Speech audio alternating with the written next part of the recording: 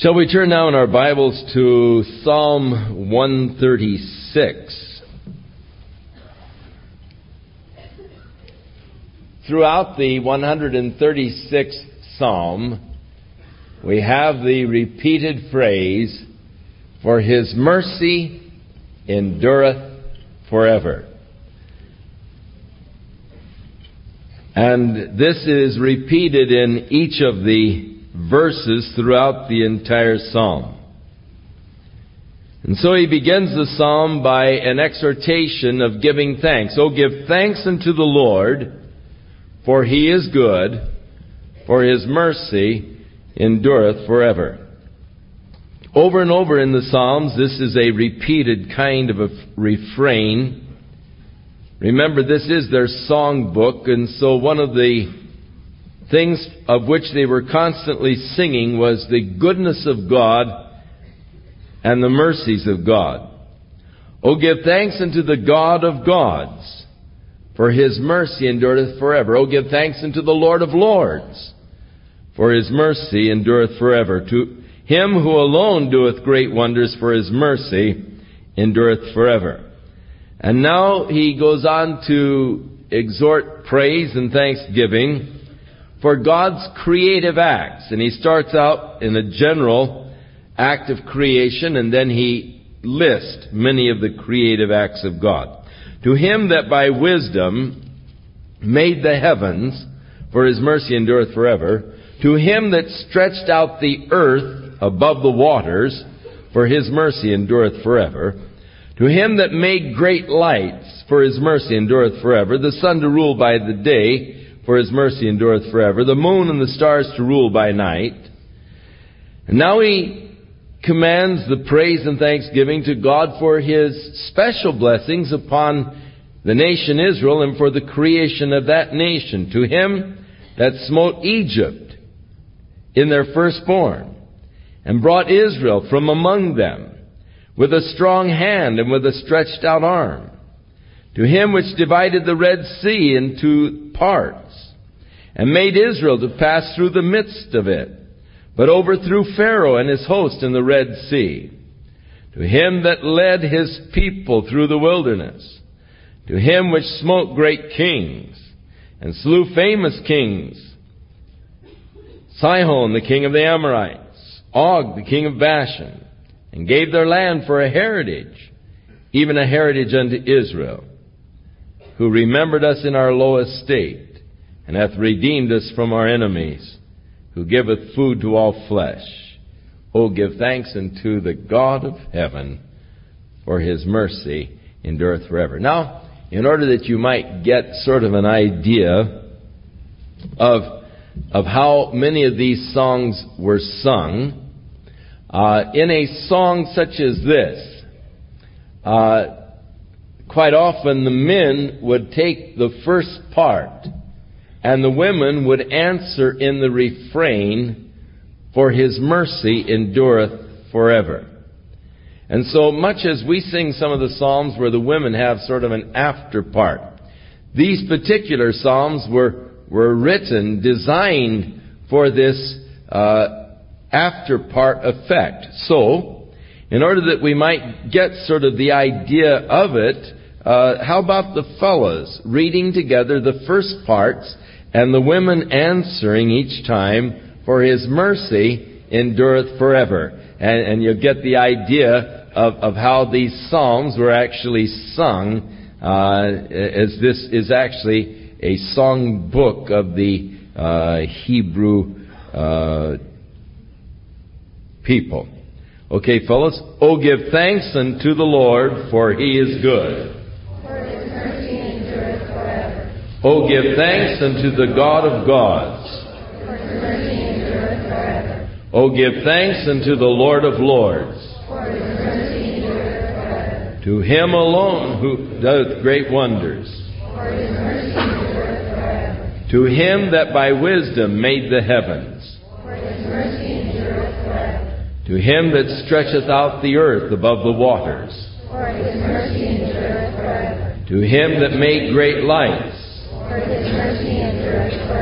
The sun to rule by day, For his mercy endureth forever. The moon and the stars to rule by night. For his mercy endureth forever. To him that smote Egypt in their firstborn.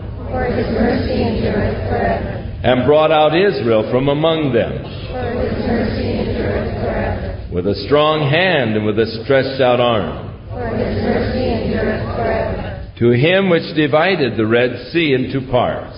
For his mercy endureth forever. And made Israel to pass through the midst of it. For his mercy endureth forever. But overthrew Pharaoh and his host in the Red Sea. For his mercy endureth forever. To him which led his people through the wilderness.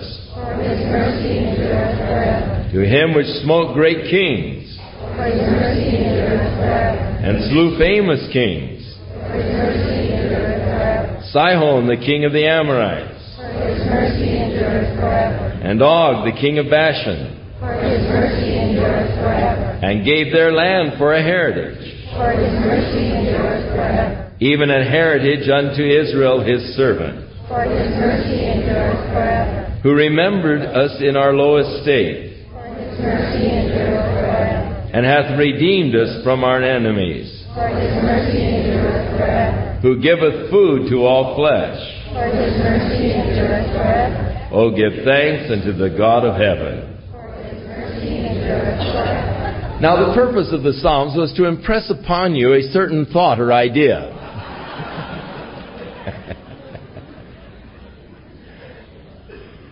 And I think you get the idea. By the time you've sung this through, you get the impression that God's mercy endureth forever. And in all situations, under all circumstances, God's mercy endureth forever. And it's something that comes across as you go through the psalm. It's something that's impressed then upon your heart. And that was the purpose, to impress truth upon the heart of the people. Psalm 137 is a psalm of captivity, written many years after David's time, written by one of those who were captive in Babylon. By the rivers of Babylon, there we sat down, yes, we wept when we remembered Zion. We hanged our harps upon the willows in the midst thereof. For they that carried us away captives required us a song, and they that wasted us required of us mirth, saying, Sing us one of the songs of Zion. But how shall we sing the Lord's song in a strange land? If I forget thee, O Jerusalem, let my right hand forget her cunning. If I do not remember thee, let my tongue cleave to the roof of my mouth.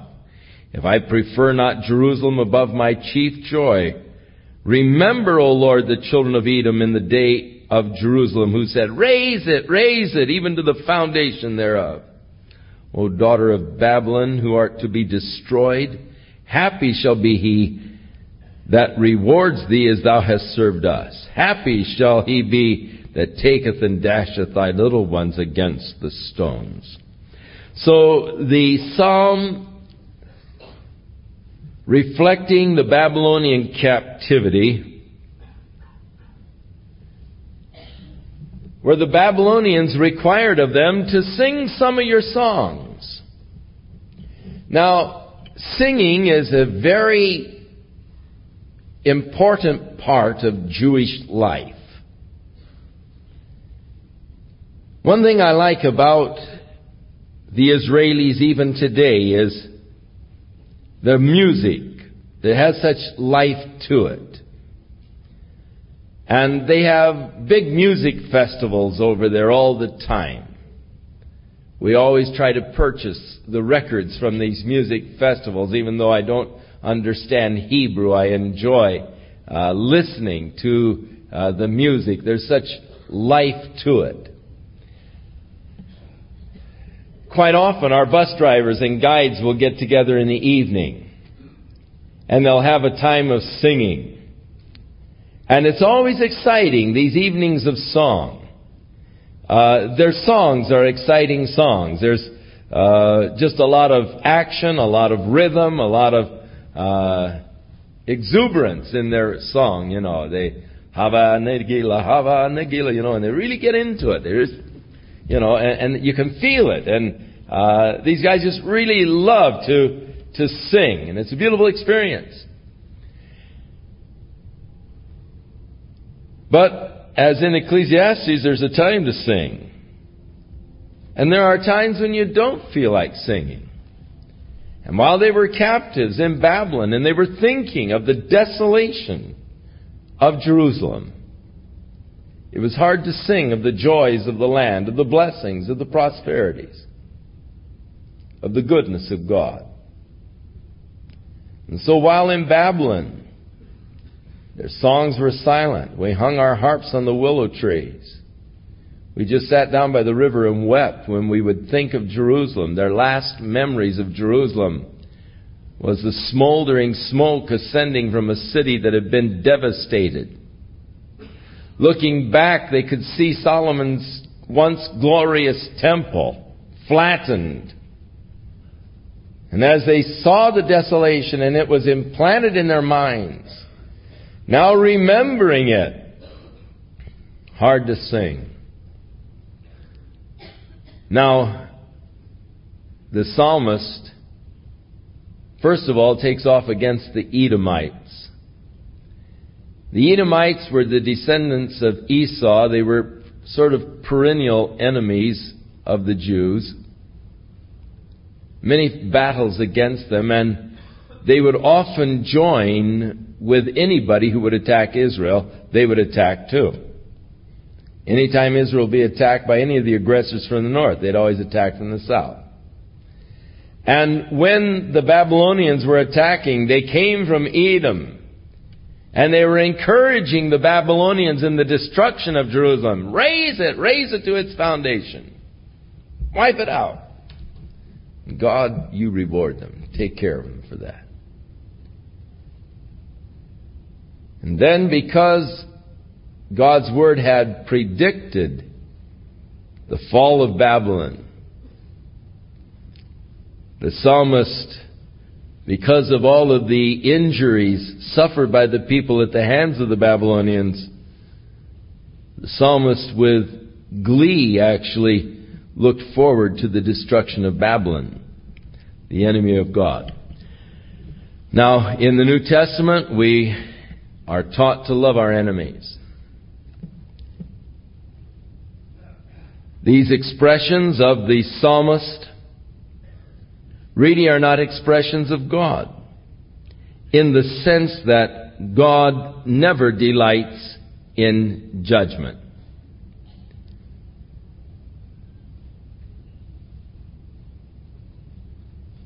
God never delights in bringing His judgment upon a people or upon a nation. And yet we so often want to see the judgment of God fall upon the head of the wicked. We can hardly wait for the day of God's judgment. But God is not anxious to judge at all. God would much rather show mercy, for His mercy endureth forever. And God delights in mercy. You remember when God sent Jonah to Nineveh to warn that city, the Assyrian capital, of the impending doom, the judgment of God that was coming. Jonah didn't want to go. Why? He was afraid if he went, they might repent and God wouldn't judge him. He wanted to see God's judgment on Assyria. He wanted to see Nineveh wiped out. And so to help ensure God's judgment against them, he tried to take off for England so he could escape the call of God. And later on, when under pressure and duress he went to Nineveh, and they did repent in sackcloth and ashes before the Lord, and God's mercy was extended to them, he got angry with God. Went out and sat under a tree and said, okay, God, just wipe me out. And God said, what's the matter? You think, is it right for you to be so angry? He said, you bet your life. I knew that you were merciful. I knew. I was afraid this was going to happen. They were going to repent, and then you weren't going to wipe them out. And he was angry because God's judgment didn't fall. But God isn't anxious to judge. I think that we oftentimes have a false concept in our mind concerning God, that He is just sort of standing over us with a club, waiting to bash us for the first wrong move. Not so. God is desiring to show His mercy unto you, and He's just looking for an excuse. He's just looking for you to give Him an excuse to say, well, that's all right, I forgive you.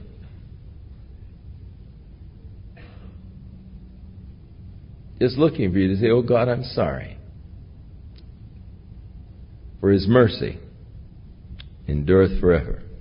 So the psalmist expresses actually a glee in the destruction that is to come upon Babylon, but it is not really the expression of God's heart when the judgment will fall.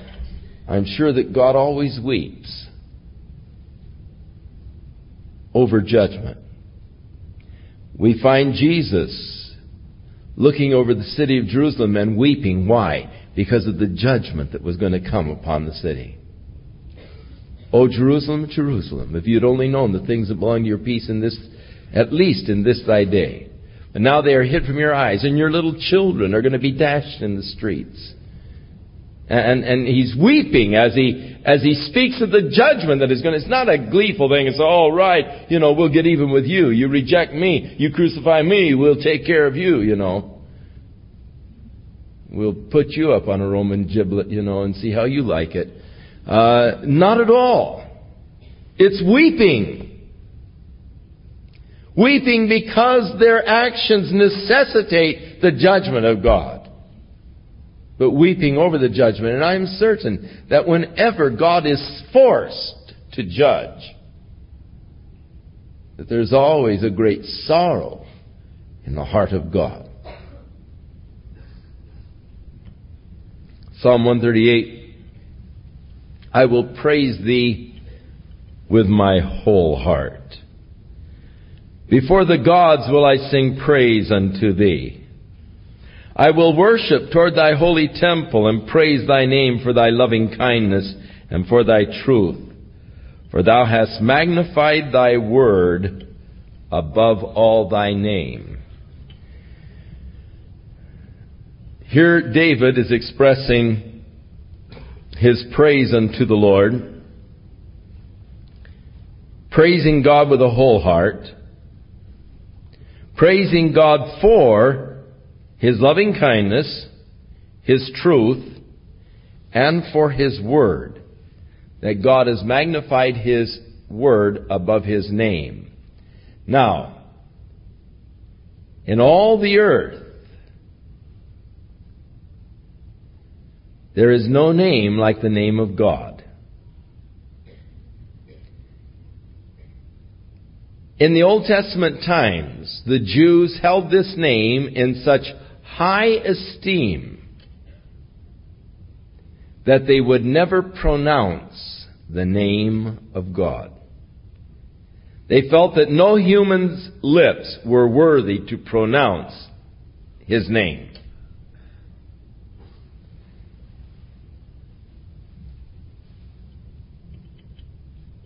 And it came to pass that as they would copy the Scriptures, when they came to the name of God, they would only copy the consonants, leaving out the vowels, so that a person would not even pronounce the name in his mind as he was reading, because just the consonants were unpronounceable.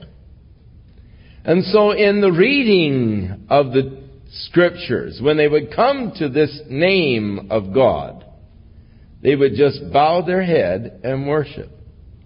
Now, as we've gone through the Psalms, you've noticed how often it says, Thy name, O Lord, is above all the earth. Thy name, O Lord, is to be magnified. Thy name. And all of the emphasis that was put upon the name of God. The name of the Lord is a high tower. The righteous runneth into it and is safe. And so they would just put consonants, YHVH. Try and pronounce it. It's impossible to pronounce. They left out the vowels deliberately so that people would not be tempted to pronounce the name. This was never required of God. This was just sort of something that man, by religious tradition, picked up on. There are a lot of things that God doesn't require. Men have just made them religious traditions. And so we follow in the religious traditions of man things that are not necessarily commands or even desires or wishes of God. Man always has to make some kind of religious hocus pocus out of things, rather than just taking it straight as God dished it out. And so, we do not know for sure the exact pronunciation, but it is thought to be Yahweh. There are some who say Yahovah. And there is, a theological debate on what is the correct pronunciation, whether it be Yahovah or Yahweh. It seems that Yahovah is a more recent type of a pronunciation dating from maybe the 16th century, and that Yahweh is indeed the correct pronunciation for the name of God. We don't know, but Yah is the contracted form. They would refer to as Yah. And thus, there were many names that had this Yah in it. Jehoshaphat, Joshua actually, or Yeshua. And this Yeshua, the contracted form of Yahweh is salvation, is the name Jesus in Greek. So he was given one of the names of God, Yeshua. Jehovah has become our salvation.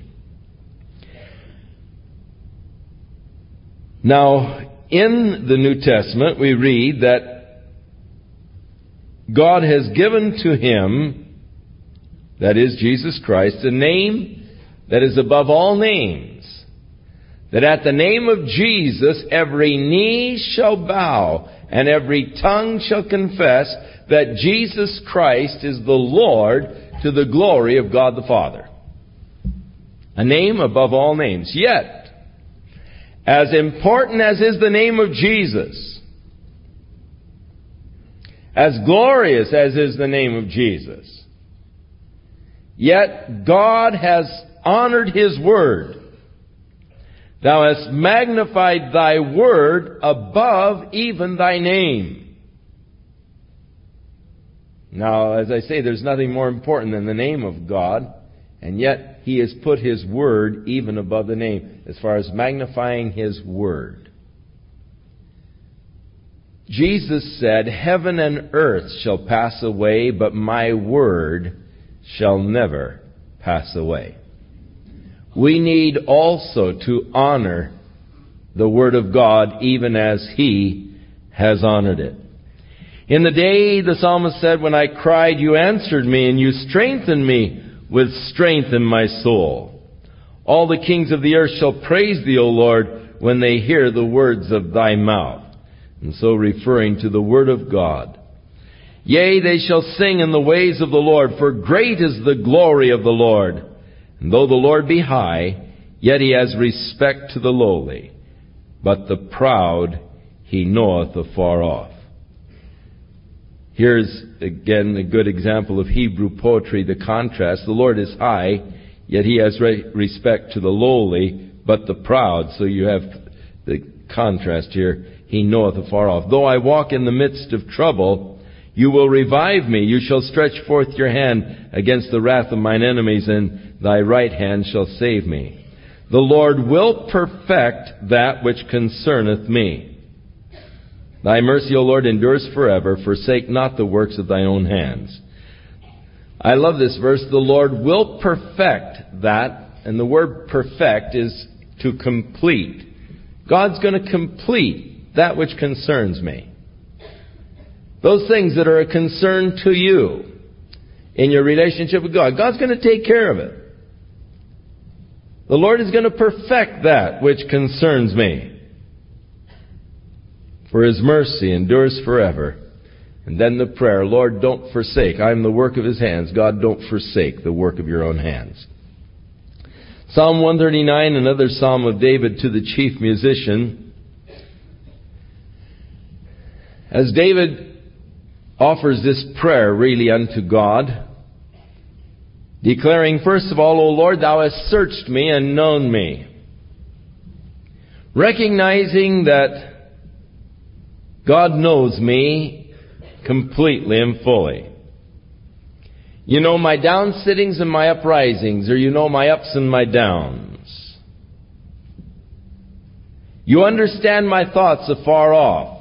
The Hebrew is, you understand my thoughts in their origins. Before I even think them, you know them. You know the processes by which they are formed. You compasseth my path and my lying down. You're acquainted with all my ways. When I'm walking, I'm encircled by you. When I'm lying down, I'm encircled by you. I'm encompassed by you in everything. Paul the Apostle said, for in Him we live, we move, we have our being. The all-prevailing presence of God surrounding my life. God's omnipresent. There is not a word in my tongue, but lo, O Lord, you know it altogether. So God knows me so completely. Thou hast beset me behind and before, and you've laid your hand upon me. I look back and I see the hand of God on my life. I look ahead and I see God's plan.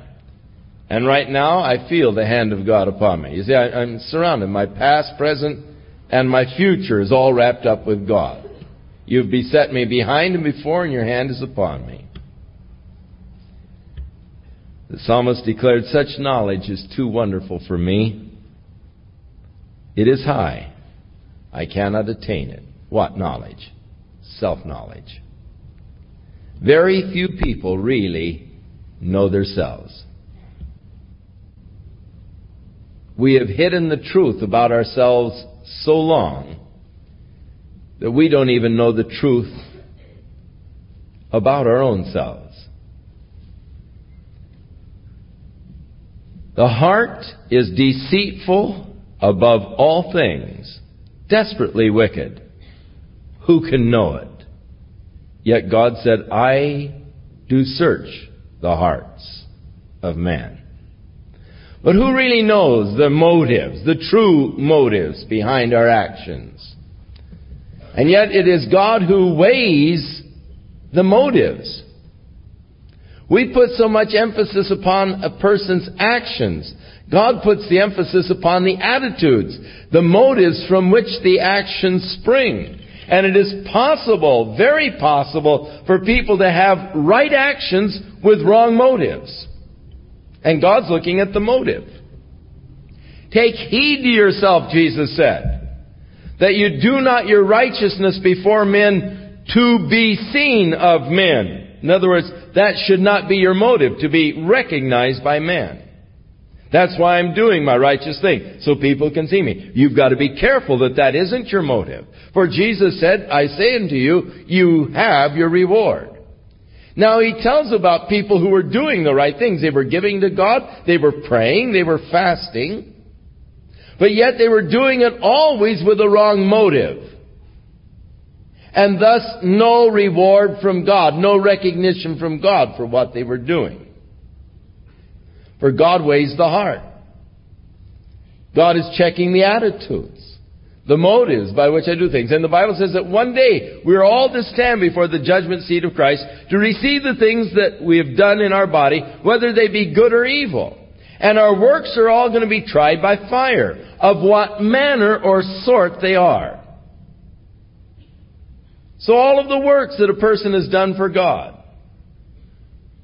Oh Lord, weren't we doing this? Weren't we doing that? Weren't we, big stars, and we were on TV, and we were, doing all these wonderful things for you. And Jesus said, hey, I never knew you. Depart from me, you workers of iniquity. The whole motive was wrong. The motive was to receive the recognition, the glory, the applaud, the praise of man. So take heed to yourself, Jesus said.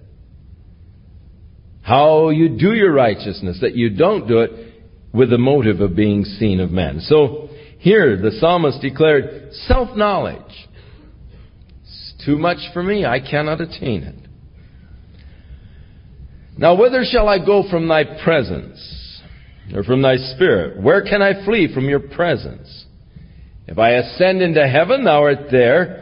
But if I make my bed in hell, behold, thou art there. The omnipresence of God filling the universe. There is no place that you can go and escape the presence of God. In Him we live, we move, we have our being. If I take the wings of the morning and dwell in the uttermost parts of the sea, even there shall thy hand lead me, and thy right hand shall hold me. If I say, oh, surely the darkness will cover me, even the night will be light about me. Yea, the darkness does not hide from you, but the night shines as the day, and the darkness and the light are both alike unto thee. In other words, with God there is no darkness. There is no hiding in darkness. It makes no difference to God. He can see you just as well at night as He can during the day. Turn the lights out and hide from God. No, it doesn't make any difference. God can see us. Light and darkness are the same to Him. For you have possessed my reins. You've covered me in my mother's womb. I will praise thee, for I am fearfully and wonderfully made, and marvelous are thy works, and that my soul knoweth right well. Fearfully and wonderfully made. More and more we're discovering how wonderfully made we are made, the human body. There's a new book entitled Fearfully and Wonderfully Made. I recommend the book. It's just excellent reading for you. Written by a doctor who spent many years as a missionary doctor in a leprosarium and has done his most recent work back at Carville, Louisiana, in the leprosarium there, which they no longer call leprosariums. It's a institute for the study of Hansen's disease. And it's an excellent book. I think you'll enjoy it as he, from a medical standpoint, delves into the marvels of the human body. I am fearfully and wonderfully made. And the title of the book is Fearfully and Wonderfully Made. My substance was not hid from thee when I was made in secret and curiously wrought in the lowest parts of the earth. Thine eyes did see my substance, yet being imperfect, and in thy book all my members were written, which in continuance were fashioned, when as yet there was none of them. In other words, God knew me completely before I was ever born. When I was still just, chemicals. God knew me completely. How precious also are thy thoughts unto me, O God. How great is the sum of them. If I should count them, they are more in number than the sand. When I awake, I'm still with you. God's thoughts for me, how precious they are. How great is the sum. If I should number them more than the sand. I love to go down to the beach and just take and get a handful of sand and just open up the bottom of my hand and let it just drop on down and form a pile. And watch those grains of sand fall. I think something therapeutic about it. Just feels good. But also, as those grains of sand are falling, I think, wow, God's thoughts concerning me, if I could number them, are more than the sand of the sea. Each one of those little grains of sand represent one of God's thoughts concerning me. God's thinking about me all the time. And then God said, my thoughts towards you are good, not evil. And so I drop a few little piles of sand on the beach, and then I just look up at the beach. I see all the grains of sand, and I go, oh my. How wonderful, Lord. How precious are thy thoughts of me. The psalmist then speaks of the wicked. God is going to destroy the wicked. Therefore, I want to depart from wicked men. I don't want to keep company with evil men. For they speak against God wickedly. They take His name in vain. Do not I hate them, O Lord, that hate you?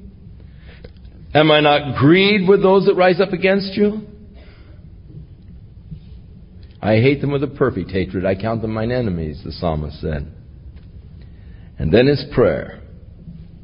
That is his petition. The whole thing is prayer. This is now the petition. Search me, O God, and know my heart. Try me and know my thoughts. Who is the man who prays, search me, O God? He's the man who understands and knows that he doesn't know himself. The man who recognizes that he really doesn't know himself is the man who prays, search me, O God, and know my thoughts. And know my heart. Try me.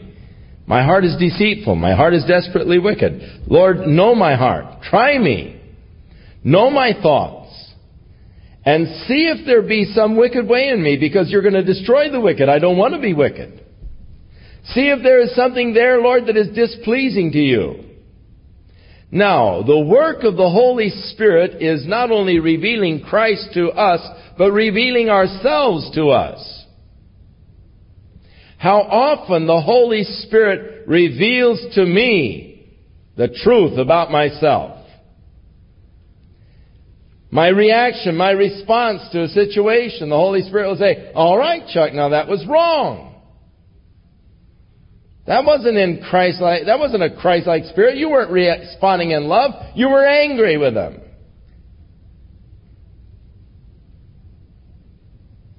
And I usually say, yes, I am, and I have a right to be. But then he starts dealing with me.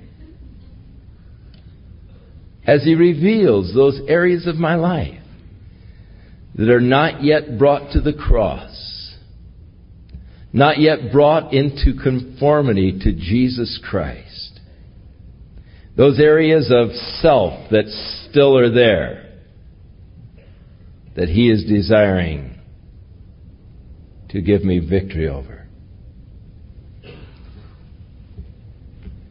The Holy Spirit's work is that of revealing to us those areas of our lives that are displeasing to God. And then the prayer ends, lead me in the way everlasting. Lead me in the path of life. Lead me in the way of everlasting life. There's one thing I don't want to be deceived about, and that is my eternal destiny. How many people are deceived concerning their eternal destiny because they're trusting in the word of some man. They're trusting in the word of some religious leader, some maybe charismatic leader who has a lot of charisma, personal charisma and personal magnetism and whatever these things are. And they are encouraging people to follow after them, engaging in brainwashing techniques, making zombies out of their followers. And how many people are blindly following them today, thinking, being assured that this is the path of life. Everybody else is wrong. We're the only ones who have the truth. We're the only ones walking in the light. All of the churches are wrong. They're all lying to you. None of them are telling you the truth. We're the only ones that have discovered the truth. And people blindly following them. And even within the churches, how many people have come to just trust in the church membership, or infant baptism? And they're deceived as to their eternal destiny.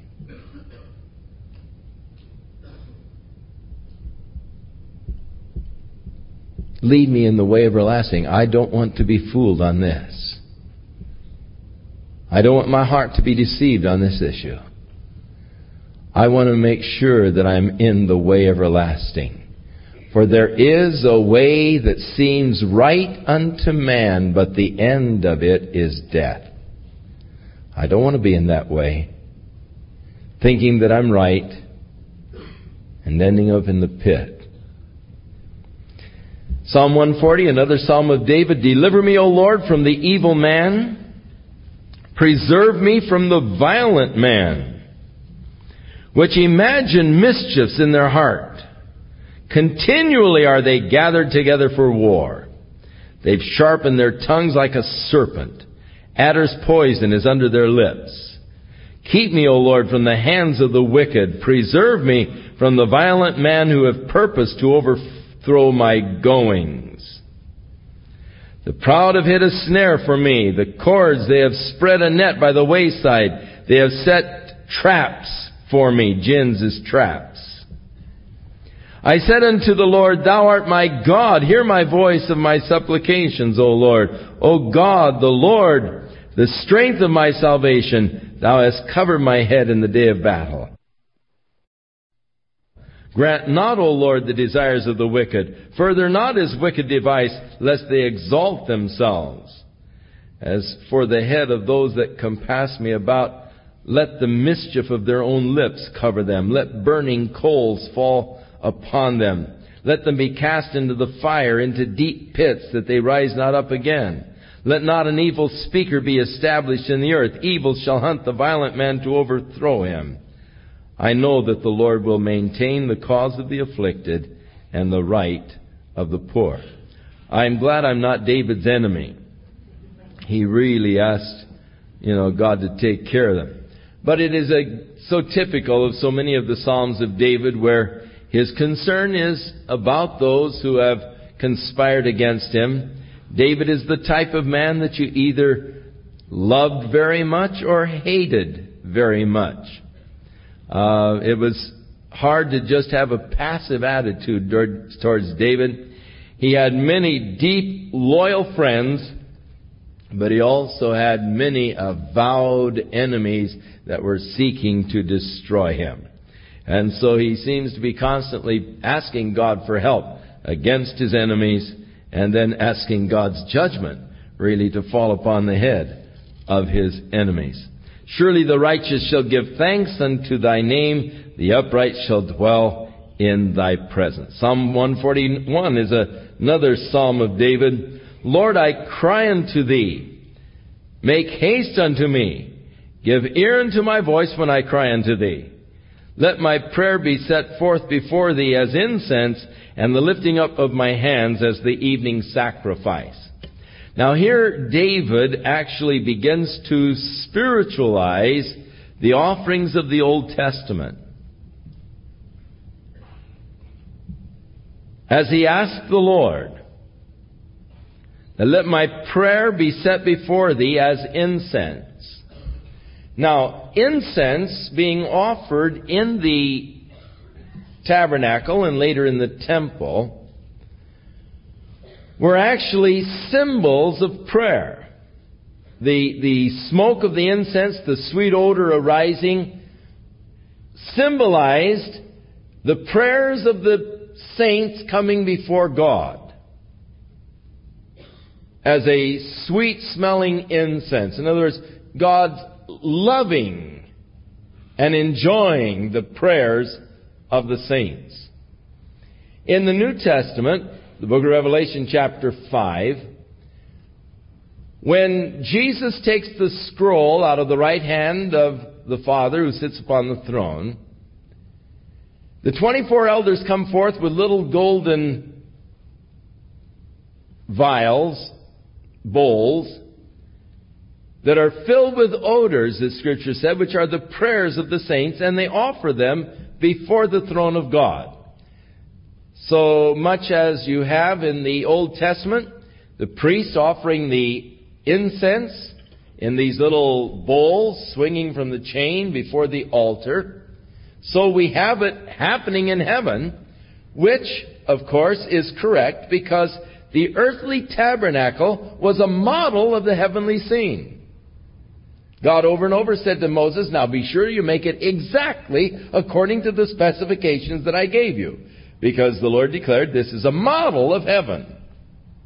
So the priest offering the little golden bowl with the incense and the smoke before the altar of the Lord, the mercy seat there, is symbolic of what happens in heaven as the 24 elders offer their incense before the throne. So David is saying, now let my prayer, Lord, just be as incense unto thee.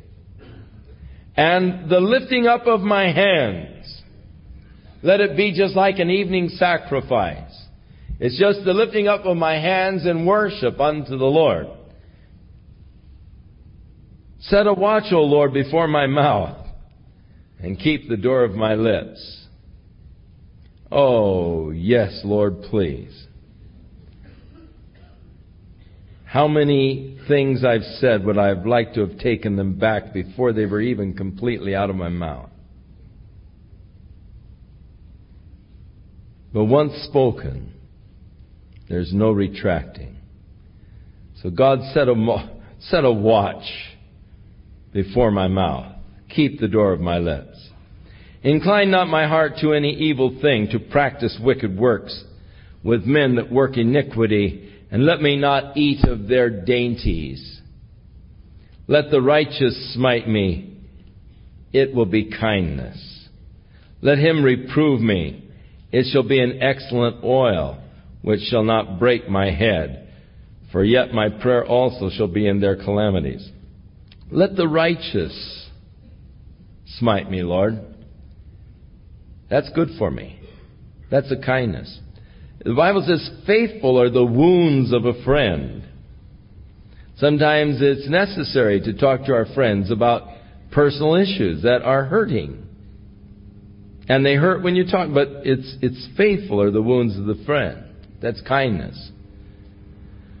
When their judges are overthrown in stony places, they shall hear my words, for they are sweet. Our bones are scattered at the grave's mouth, as when one cuts and splits wood upon the earth.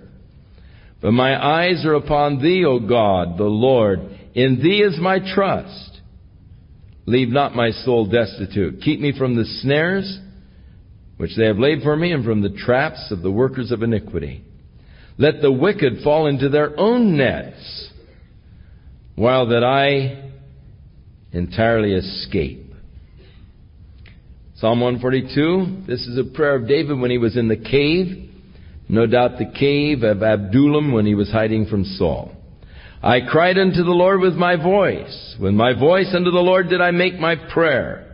I poured out my complaint before him. I showed before him my trouble. When my spirit was overwhelmed within me, then you knew my path. And the way wherein I walked have they privately laid a trap for me. I looked upon my right hand, and I beheld, but there was no man that would know me. Refuge failed me. No man cared for my soul. I cried unto thee, O Lord. I said, thou art my refuge and my portion in the land of the living. Attend unto my cry, for I am brought very low. Deliver me from my persecutors, for they are stronger than I. Bring my soul out of prison, that I may praise thy name. The righteous shall compass me about, for thou shalt deal bountifully with me. So the psalm begins, so typical of David, in a very mournful state, a melancholy depression, but it ends with a note of confidence. The righteous shall compass me about. Thou shalt deal bountifully with me.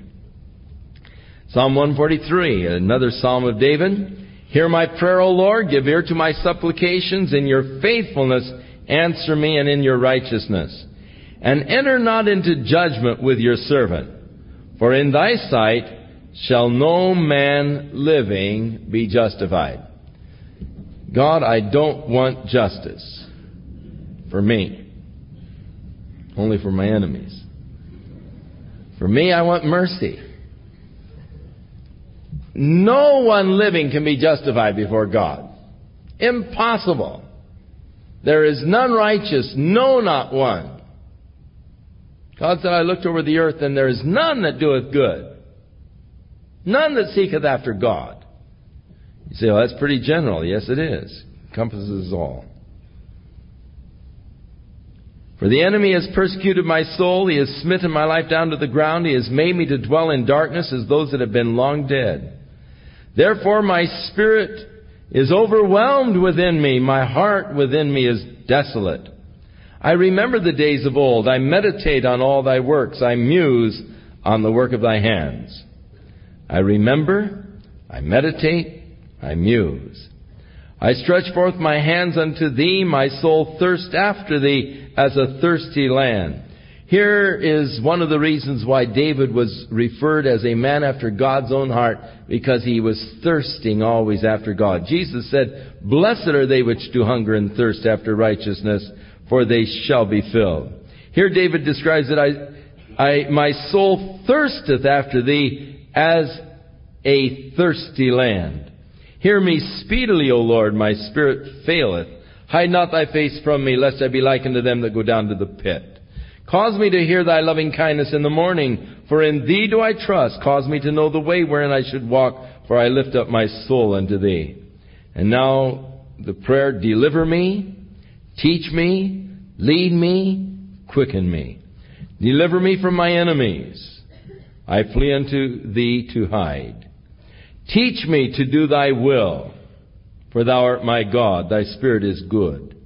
Lead me in the land of uprightness, and quicken me, O Lord, for thy name's sake, for thy righteousness' sake, bring my soul out of trouble. And so the prayer, and how important, God, deliver me, and then teach me to do thy will. Lead me in the right way, and quicken me.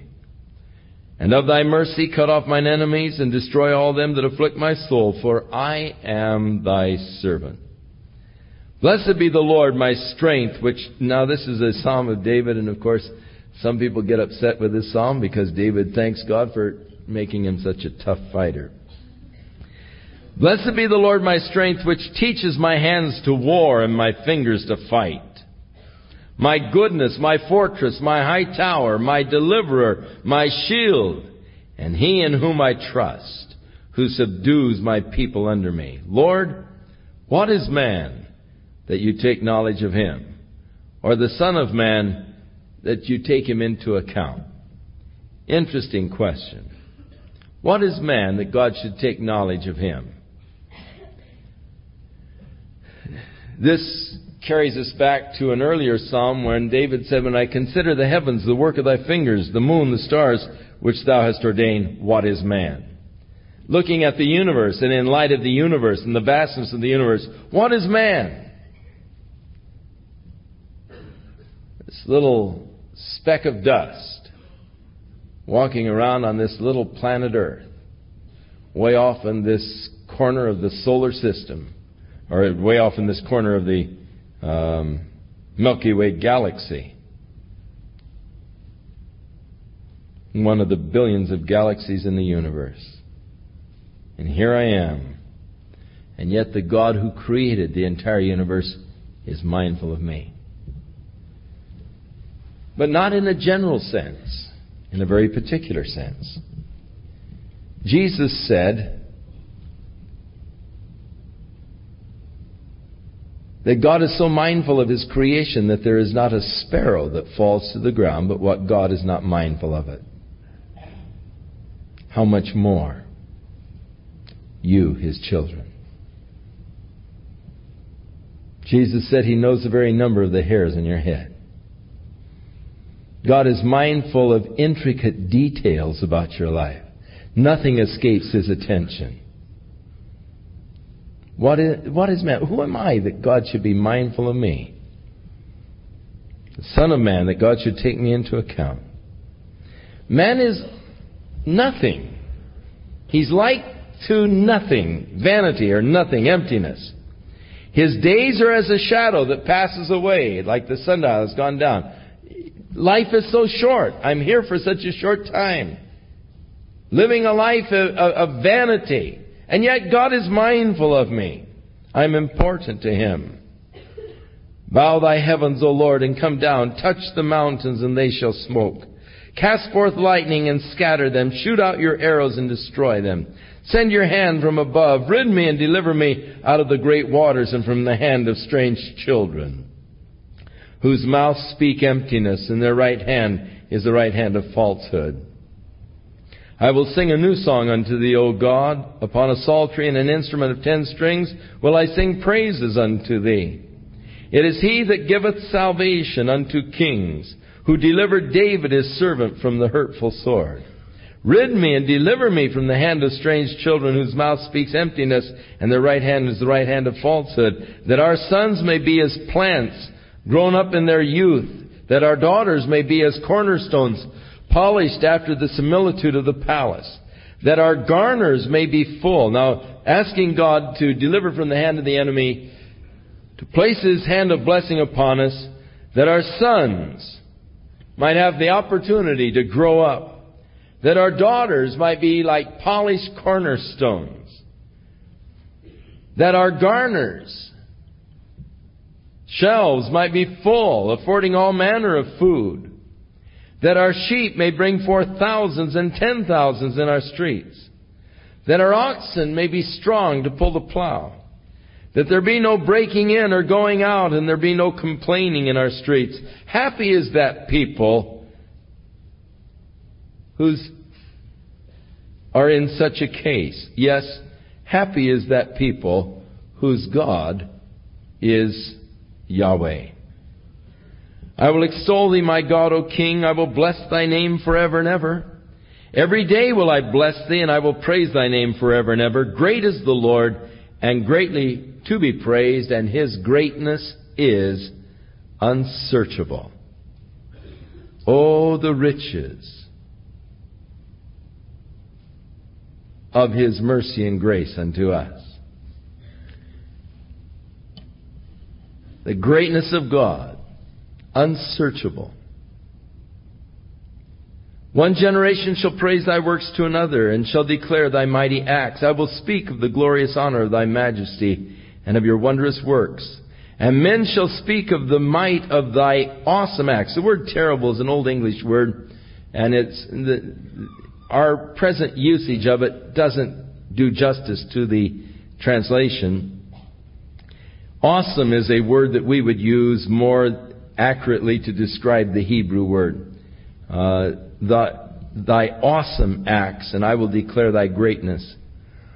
They shall abundantly utter the memory of Thy great goodness, and shall sing of Thy righteousness. For the Lord, this is an Old Testament revelation, is gracious and full of compassion. That's not the God of the New Testament. That's the God of the Old Testament. The same God. There aren't two gods. Slow to anger, great mercy. The Lord is good to all, and His tender mercies are over all His works. All Thy works shall praise Thee, O Lord, and Thy saints shall bless Thee. They shall speak of the glory of Thy kingdom, and talk of Thy power, to make known to the sons of men His mighty acts and the glorious majesty of His kingdom. For Thy kingdom is an everlasting kingdom, and Thy dominion endureth throughout all generations. The Lord upholds all that fall, and raises up all those that be bowed down. Humble thyself in the eyes of the Lord, He will lift you up. Here are the same ideas here. The Lord raises up all of those that are bowed down.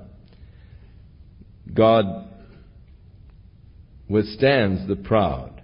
He that exalteth himself shall be abased, but he that humbleth himself shall be exalted. The Lord will uphold those that fall. Paul said, who are you who judges another man's servant? Before his own master he either stands or falls. Yea, God is able to make him to stand. It's so comforting to me to know that in my weakness God will hold me when I fall. He'll hold me up lest I fall. The eyes of all wait upon thee. You give them their meat in due season. You open your hand and satisfy the desire of every living thing. The Lord is righteous in all of his ways. He's gracious. He's full of compassion. He's slow to anger. He's of great mercy. He's good to all. His tender mercies are over all of his works. And now the Lord is righteous in all of his ways and holy in all of his works. Satan is constantly challenging the righteousness of God.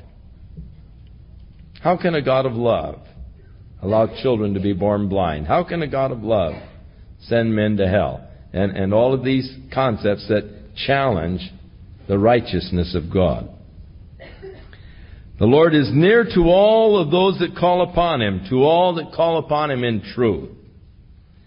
He will fulfill the desire of those that reverence him. Delight thyself also in the Lord. He'll give you the desires of your heart. He will fulfill the desire of those that reverence him. He also will hear their cry and save them. The Lord preserves all of them that love him, but all of the wicked he'll destroy. My mouth shall speak the praise of the Lord, and let all flesh bless his holy name forever and ever. Now the final psalms are the Hallel psalms. They begin with hallelujah and end with hallelujah. In the Hebrew, praise ye the Lord. Praise the Lord, O my soul. While I live, I will praise the Lord. I will sing praises unto God while I have any being. Put not your trust in princes, nor in the Son of Man, in whom there is no help. His breath goes forth. He returns to the earth. In that very day his thoughts perish. Happy is he that hath God, the God of Jacob, for his help, whose hope is in the Lord his God, which made the heaven and the earth and the sea and all that is therein, which keeps truth forever, who executes judgment for the oppressed, who gives food to the hungry. The Lord frees the prisoners. The Lord opens the eyes of the blind. The Lord raises them that are bowed down. The Lord loves the righteous. The Lord preserves the strangers. He relieves the fatherless and the widow, but the way of the wicked he turns upside down. The Lord shall reign forever, even thy God, O Zion, unto all generations. Hallelujah. And so these things that he declares concerning the Lord. Happy is the man who has the God of Jacob as his help, who has put his hope and trust in God. For God made the heaven and the earth. He keeps truth forever. He executes judgment for those that are oppressed. He gives food to the hungry. He frees the prisoners, opens the eyes of the blind, raises those that are bowed down. Of course, these things are making reference to the kingdom age. For he shall reign forever and ever, even thy God, O Zion, unto all generations. Psalm 147, praise ye the Lord, or hallelujah, for it is good to sing praises unto our God. It's pleasant. Praise is comely, or desirable, beautiful. The Lord doth build up Jerusalem. He gathers together the outcast of Israel. He heals the broken in heart. He binds up their wounds. He tells the number of the stars. He calls them all by their names. That to me is just fabulous. I love it. I've been sort of an amateur astronomer from my youth. Always been very interested in the heavens. From the time I was going through college, I went out to the Griffith Observatory every month when they'd have a change of program and look at the programs that they offered there at the Griffith Observatory. Always fascinated with the vastness of this universe, because it just spoke to me of the greatness of the God that I serve. And to learn of the number of stars, it is estimated that there are perhaps as many stars in the heavens as there are grains of sand upon the earth.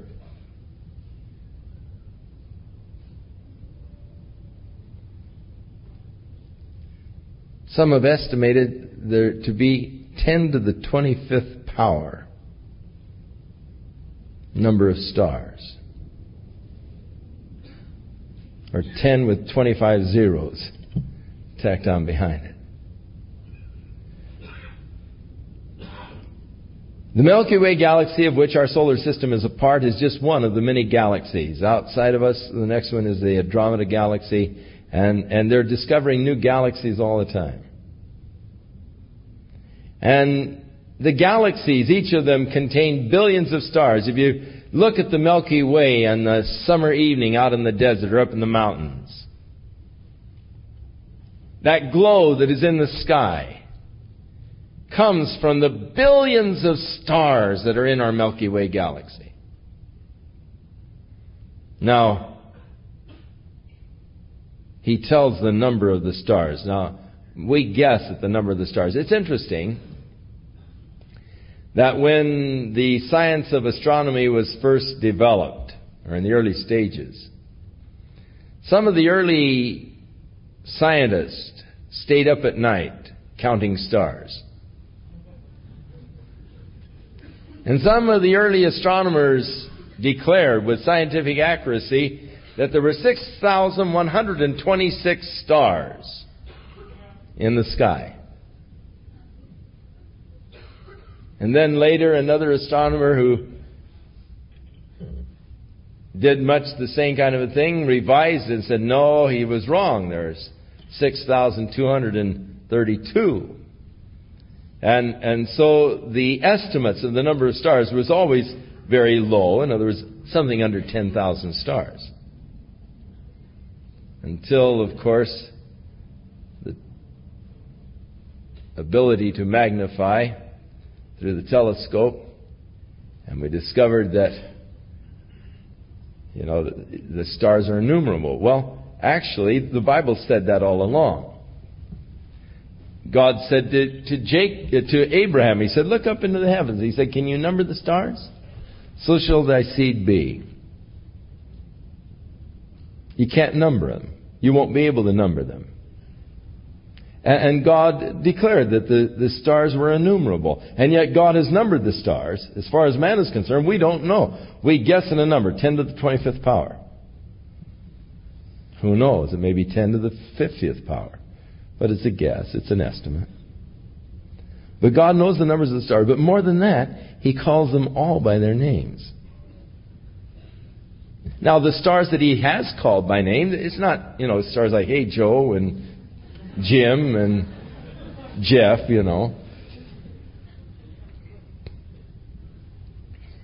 God said to Job, can you bind the sweet influence of the Pleiades? What about Arcturus? How would you like to guide it through the sky? And He speaks about the bands of Orion and so forth. And so God is calling them by these fancy technical names. All of the billions of them. The next verse says, great is the Lord of great power. His understanding is infinite. It would have to be just to know all the names of all the stars. The Lord lifts up the meek and casts the wicked down to the ground. Again, the idea of exalting the meek. Sing unto the Lord with thanksgiving. Sing praise upon the harp unto our God, who covers the heavens with clouds, who prepares the rain for the earth, who makes the grass to grow upon the mountains. He gives to the beast his food, and to the young ravens which cry. He delights not in the strength of the horse. He takes not pleasure in the legs of a man. The Lord takes pleasure in those that reverence Him, in those that hope in His mercy. Praise the Lord, O Jerusalem. Praise thy God, O Zion. For he hath strengthened the bars of thy gates. He hath blessed thy children within thee. He makes peace in thy borders. He fills you with the finest of wheat. He sends forth his commandment upon the earth. His word runs very swiftly. He gives snow like wool. He scatters the hoarfrost like ashes. He casts forth his ice like morsels. Who can stand before his cold? He sends out his word and melts them. He causes his wind to blow and the waters flow. He shows his word unto Jacob, his statutes, his judgments unto Israel. He hath not dealt so with any nation. And as for his judgments, they have not known them. Praise ye the Lord. For God's special work for his people. Psalm 148, praise ye the Lord from the heavens, praise him from the heights, praise him all ye his angels, praise him all his host, praise ye him, sun, moon, the stars of light, the heavens of heavens, the waters that are above the heavens. Let them praise the name of the Lord, for he commanded and they were created. So first of all, the calling forth for praise unto God by all of his created hosts, the angels, the host of stars and planets and the universe.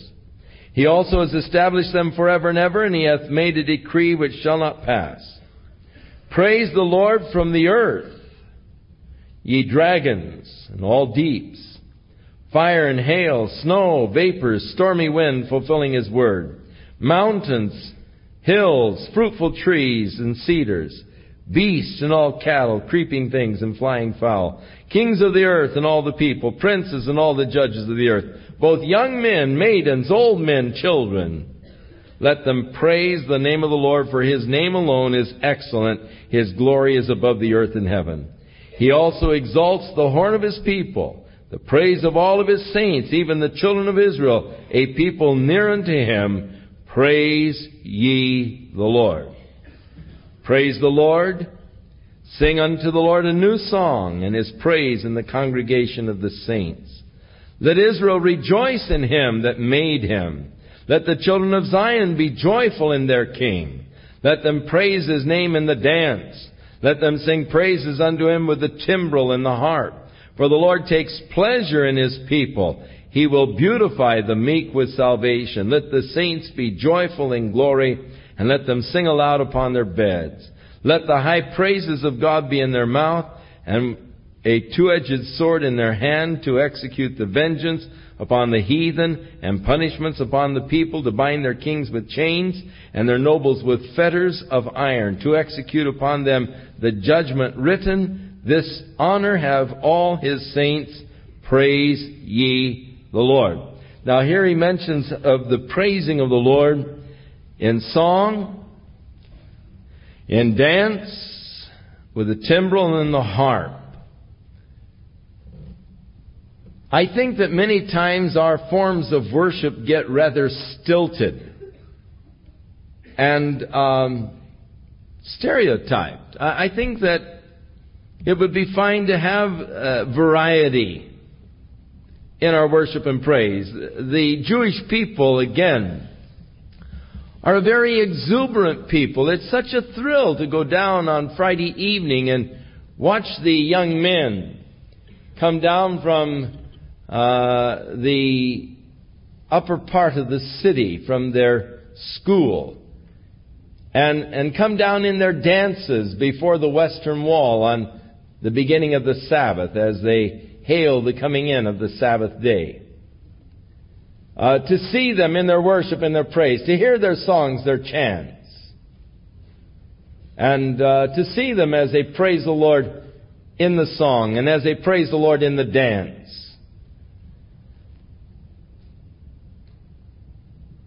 Now,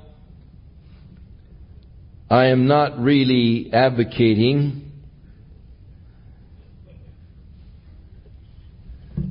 some things that I have seen pass off as praise unto the Lord.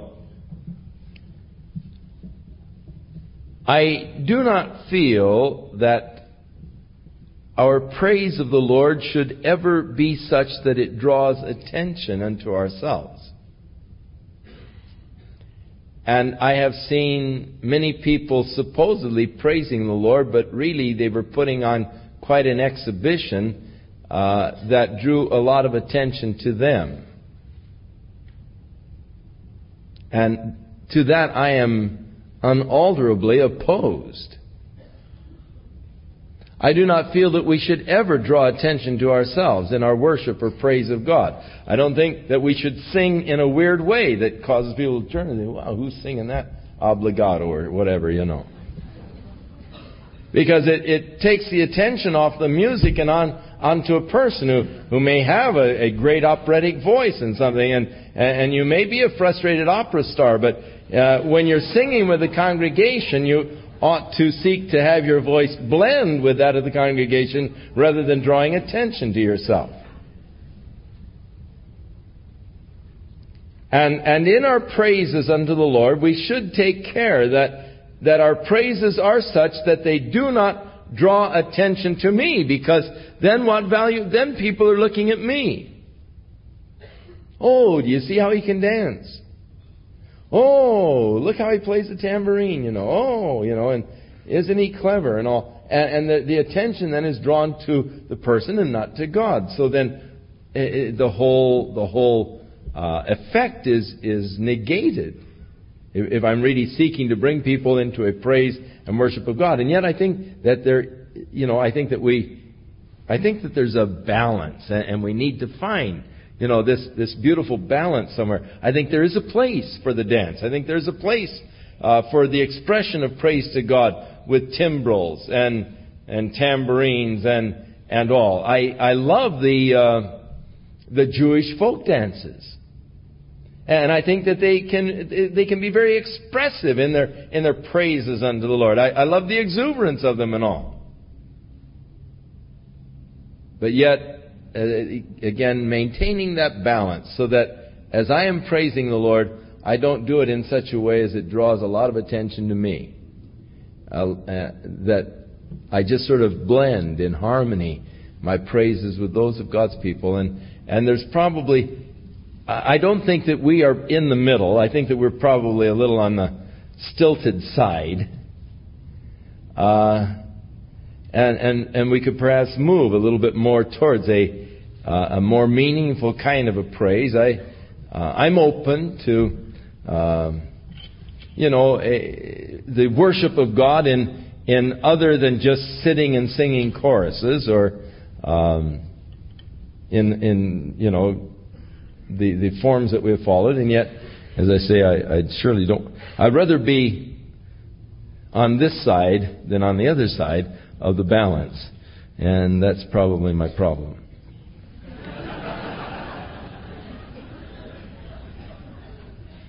Now again, the final psalm is an exhortation to praise and to praise the Lord in unusual ways as far as we personally perhaps are concerned.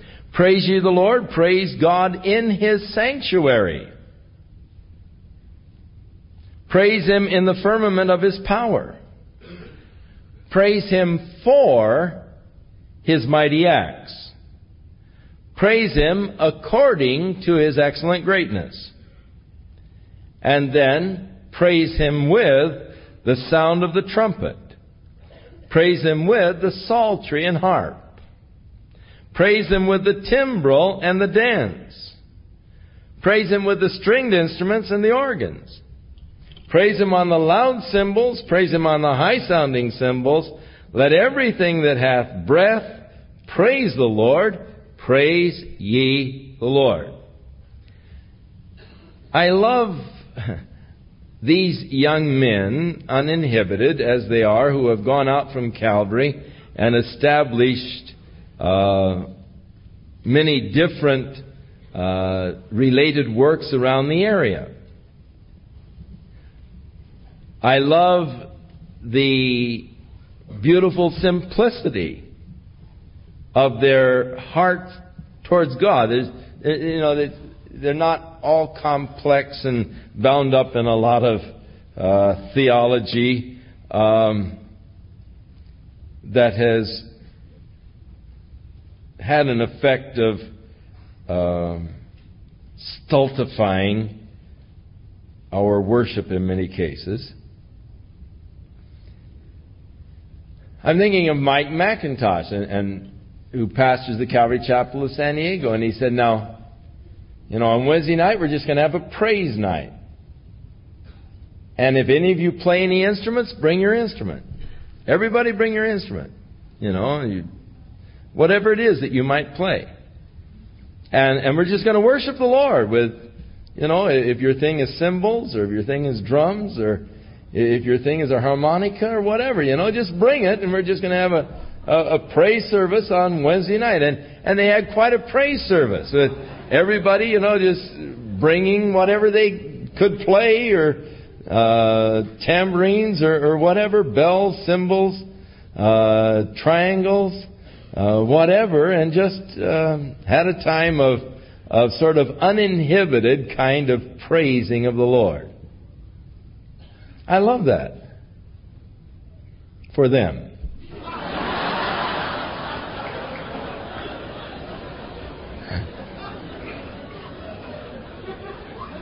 I think I would love it for us as long as we understood, hey, we're just going to, praise the Lord, and that's the purpose, is just come and worship the Lord, and, with your little finger cymbals or whatever, it is that you're adept at, just bring it and just have a time of praising the Lord. And I think that we need to become a little freer in our praise of the Lord. Not quite as inhibited as we usually are. We, even if we lift our hands to praise the Lord, begin to feel awkward and think, And we are so inhibited in our expressions unto the Lord. And I think that we could be less inhibited and find a great blessing. And yet, let all things be done decently in order. And so, as I say, there's a balance. I'm sure there is. And I recognize where I am. And the Lord is dealing with me. You just keep praying.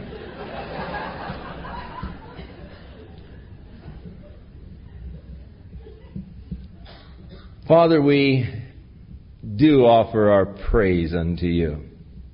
How grateful we are, Lord, for your word. How sad it is that we have to be exhorted to praise thee, that which should just be spontaneous from our hearts as we think of thy goodness and thy mercy, which endures forever. Thy mercy that we have received, Lord, daily. Oh, how we praise and give thanks unto you for all of your blessings and all of your benefits that you have given unto us. And especially, Father, for sending your only begotten Son, that through him we might have life, and that more abundantly. Now, Lord, just bless your people. May they go forth with praises upon their hearts and upon their lips. We thank you that we are your people, the sheep of your pasture, and that we, Lord, have been called to serve you. Guide us, Lord, in that which you would have us to do as servants of the King. In Jesus' name we pray. Amen.